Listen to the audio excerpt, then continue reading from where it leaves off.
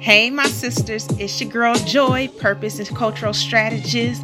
Welcome to the show, Just Us Sisters. Let's get started with living out and growing into this thing we call womanhood.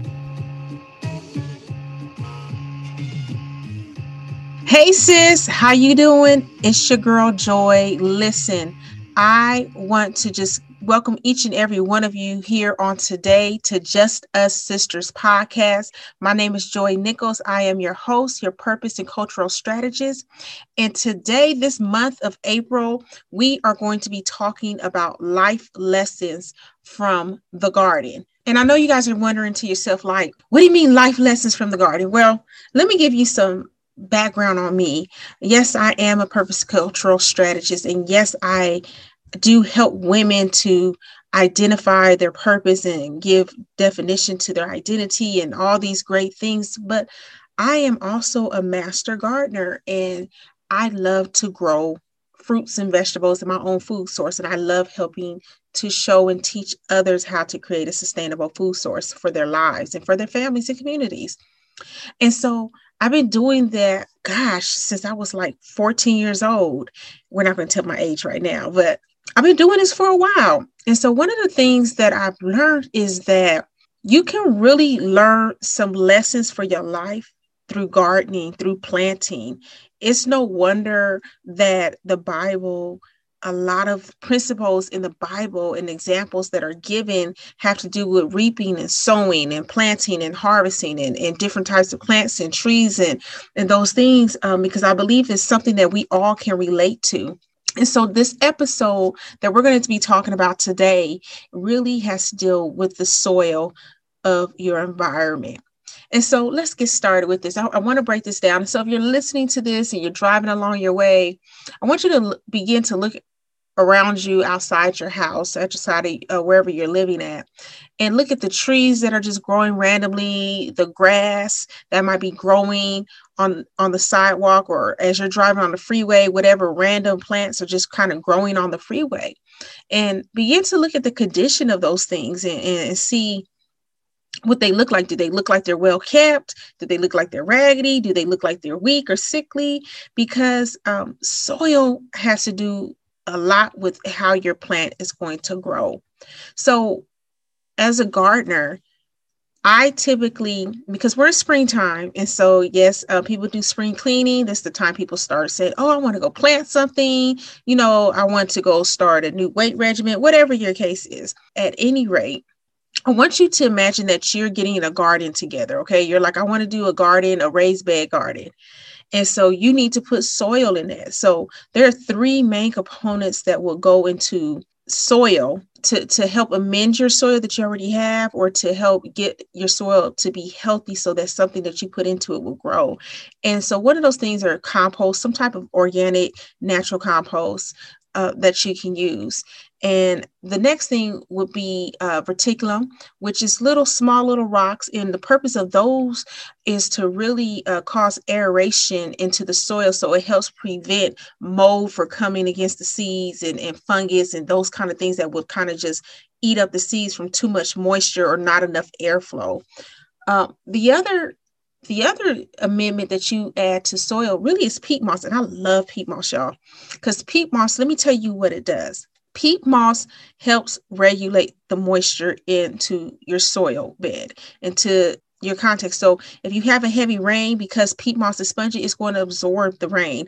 So you're not going to have flooding soil or soggy soil. If you have hot days where you forget to actually water your plants, it helps maintain that soil so your plants can kind of feed off the water that's inside the peat moss little by little, and it won't die as quickly.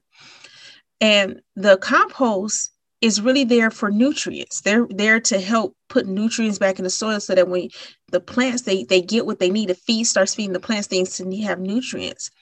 And so typically as you're gardening, when you put a seed in the ground into the soil or a plant, it's going to do one or two things. It's either going to grow or it's not. And so the whole purpose of getting the right soil is that you begin to create an environment where that seed or that plant can not only just grow, but it can grow into what it was supposed to be. It can grow to a healthy version of itself. It can begin to grow, and the fruit that it produces is not only just big and nice, it looks great, but it also has nutritional value. It also is healthy. And so when you don't have healthy soil, you get sickly plants, you get weak plants, you get seeds that won't even grow, that won't even germinate. And so it really starts to not even produce anything. And so just like it is important for us as gardeners, when we're preparing our soil to begin to plant our crops and make sure that the soil has everything inside of it it needs to produce a great and healthy environment for our plant and our seed to grow, that is how it is with our lives. Our environments are like the soil of our lives. And what I mean by that, there are a lot of us who are not our best versions of ourselves, who are not the most healthiest versions of us, meaning I'm talking about physically healthy. We're putting all kind of crap into our bodies that is not good for us. We're not moving and getting out and doing some kind of activities. Some of us are not the most healthiest versions of ourselves because of what we are allowing into our environment. Some of us are allowing toxicity to live inside of our spirits and our minds. We're allowing toxic folks to come in and throw up their toxicity on us, or we have tendencies within ourselves that might be petty, that might welcome these things or might be spewing that out onto other people. We might be in relationships that we know that is not good for us, but yet and still we choose to stay in it and keep going around in cycles and cycles and cycles. And every cycle that goes around, we're taking off a little bit of ourselves. It's taking off a little bit of us. It's pulling out nutrients that we need. It's killing us softly. It's stagnating us to where we can't continue to grow and become who God has created us to be. So it's important in this spring season, as we begin to try to spring clean and declutter areas in our life. Maybe in our house, we're decluttering a closet or a cabinet, or going through some old clothes we're not wearing, or doing some deep cleaning. It's very important that we do that in our own personal minds, in our hearts, and in our souls and our bodies. Your soil of your life, the environment of your life, is so critical that you invest time. Because if you have unhealthy soil, we are all seeds. We have everything inside of us that we need to become what we were supposed to be, what we were created to be, to fulfill our purpose and to grow into our destiny. And if we allow us as a seeds to live in an unhealthy environment, we will never be able to become what the fullness of what God has for us in our life. The fruit that we might grow, but we won't be a healthy version of what we need to be and what others might need for us to be in our lives and to fulfill our purpose and destiny. The fruit that we produce, yes, it might come out looking fine on the outside, but on the inside, it won't have any kind of nutritional value. There won't be no substance on the inside of the fruit that we produce. And so, sis, I'm telling you, as we enter into this spring season and as we begin to learn life lessons from our gardens, there are a few things that we need to do to make sure that the soil of our environment is healthy. The first thing is take a survey of what's in your space. Look around. I want you to begin, even mentally, you could be mentally thinking about this. Think about who's in my life. What purpose are they serving? Are they contributing? Are they taking away? Are they positive or are they toxic? We got to do inventory, because just like soil in the garden, yes, we could do all these things to amend it, but sometimes there's pests that get inside the soil and lay eggs. And then when they hatch, they begin to start wreaking havoc on the roots of the plants. And those are things that could stifle them. And so when we do an inventory of our soil, of our environment, and then we start beginning to look at the people that we allow into our lives, and we allow their certain input in what capacity that they input into our lives, we have to distinguish, are they pests or are they beneficial? And if they are pests, and pests is anything that is coming to eat up what you planted, trying to live off of you, be parasitic in nature, then you don't need them. Beneficial things that live in the soil are earthworms. Let me tell you, earthworms are like the best. If you have earthworms in your soil as a gardener, you got like some healthy soil. You have some gold going on there. And so you got to ask yourself, who are the individuals that operate like earthworms in my life? Earthworms in the soil are so healthy because they give their entire life from birth to death. They give. While they are living, they're going through the soil and causing aeration. They're breaking down trash and debris and converting those things into nutrients that the plants could use. And then even as they defecate, their defecation is a living compost that has even more nutrients and value. And then when they die, their bodies decay and go back into the earth, and they're still feeding it.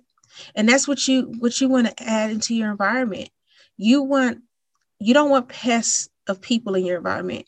You want people who are like earthworms, that they are continuously adding value to your life, that they could feed you and help you to grow, that they are downloading into you value and knowledge and worth and inspiration, so that as they pour into you, you can then begin to push out of yourself what it is that God has created you to be, what it is that you are supposed to be doing, that you could reach the audience, the people that you are supposed to be reaching.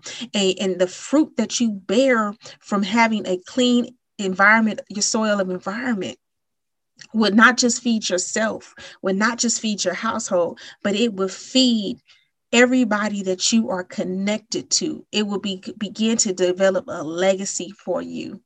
So that's the first thing. The second thing that I believe that we need to do as we are going and checking out our environment so that we could have the best environment. Some of us, it's not even people that contribute good or bad things. Sometimes it's ourselves. Y'all, sis, listen, we got to look at our thoughts. What thoughts are we having that we are waking up with every day, that we're going throughout our days with, that we're going to bed with, that are negative self-thoughts, that are hindering thoughts, or our thoughts, are they affirmation thoughts? Are they positive? Are they uplifting? So when you wake up in the mornings, I don't care if you have a long day ahead of you, something went wrong, or whatever the case is, what are you speaking to your mind? What music are you allowing to yourself to listen to? What thoughts are you having that you are entertaining? Are you entertaining thoughts like, man, ain't nothing ever gonna go right? I can't do this right. Oh, girl, my hair ain't this, or I look like that, or I don't want to do this, or I'll never be successful at that. Are we entertaining those thoughts? I hope not. I hope we ain't entertaining those thoughts. We need to be entertaining those thoughts that I am valuable. I can do that. Greatness is going to flow through me. I'm going to attract blessings, favor, and money to my life. We got to begin to start speaking to our minds, so that as we speak to our minds, we can use our mouths to begin to speak to our atmosphere of our lives and to the environment of our lives, and tell the environment what it's going to do and what it's going to be. I always have a saying I tell my daughters. It's so funny. I always say, you don't be the temperature gauge. Okay, you become the thermostat. You set the atmosphere in that environment that you are in, and then everything else adjusts to it. So the second thing that we need to do is really check our thoughts, because our thoughts truly, truly impact our environment. So even sometimes if you're in a room by yourself and if you're not feeling it, everything that could have went wrong has went wrong in your day, and all of these things, begin to speak to your atmosphere. Say, I speak to my day and I command my day to bless me. I speak to this area of my life, and I say that I am highly favored in this area. I'm successful in this place. I look in the mirror and I say, I am beautiful, and can't nobody tell me I ain't. I have worth inside of me. I have value inside of me. I am who God created me to be. I am a reflection of God's glory. I am a daughter. I am a wife. I am a mother. I am an auntie. You begin to speak to all of these things. I have purpose.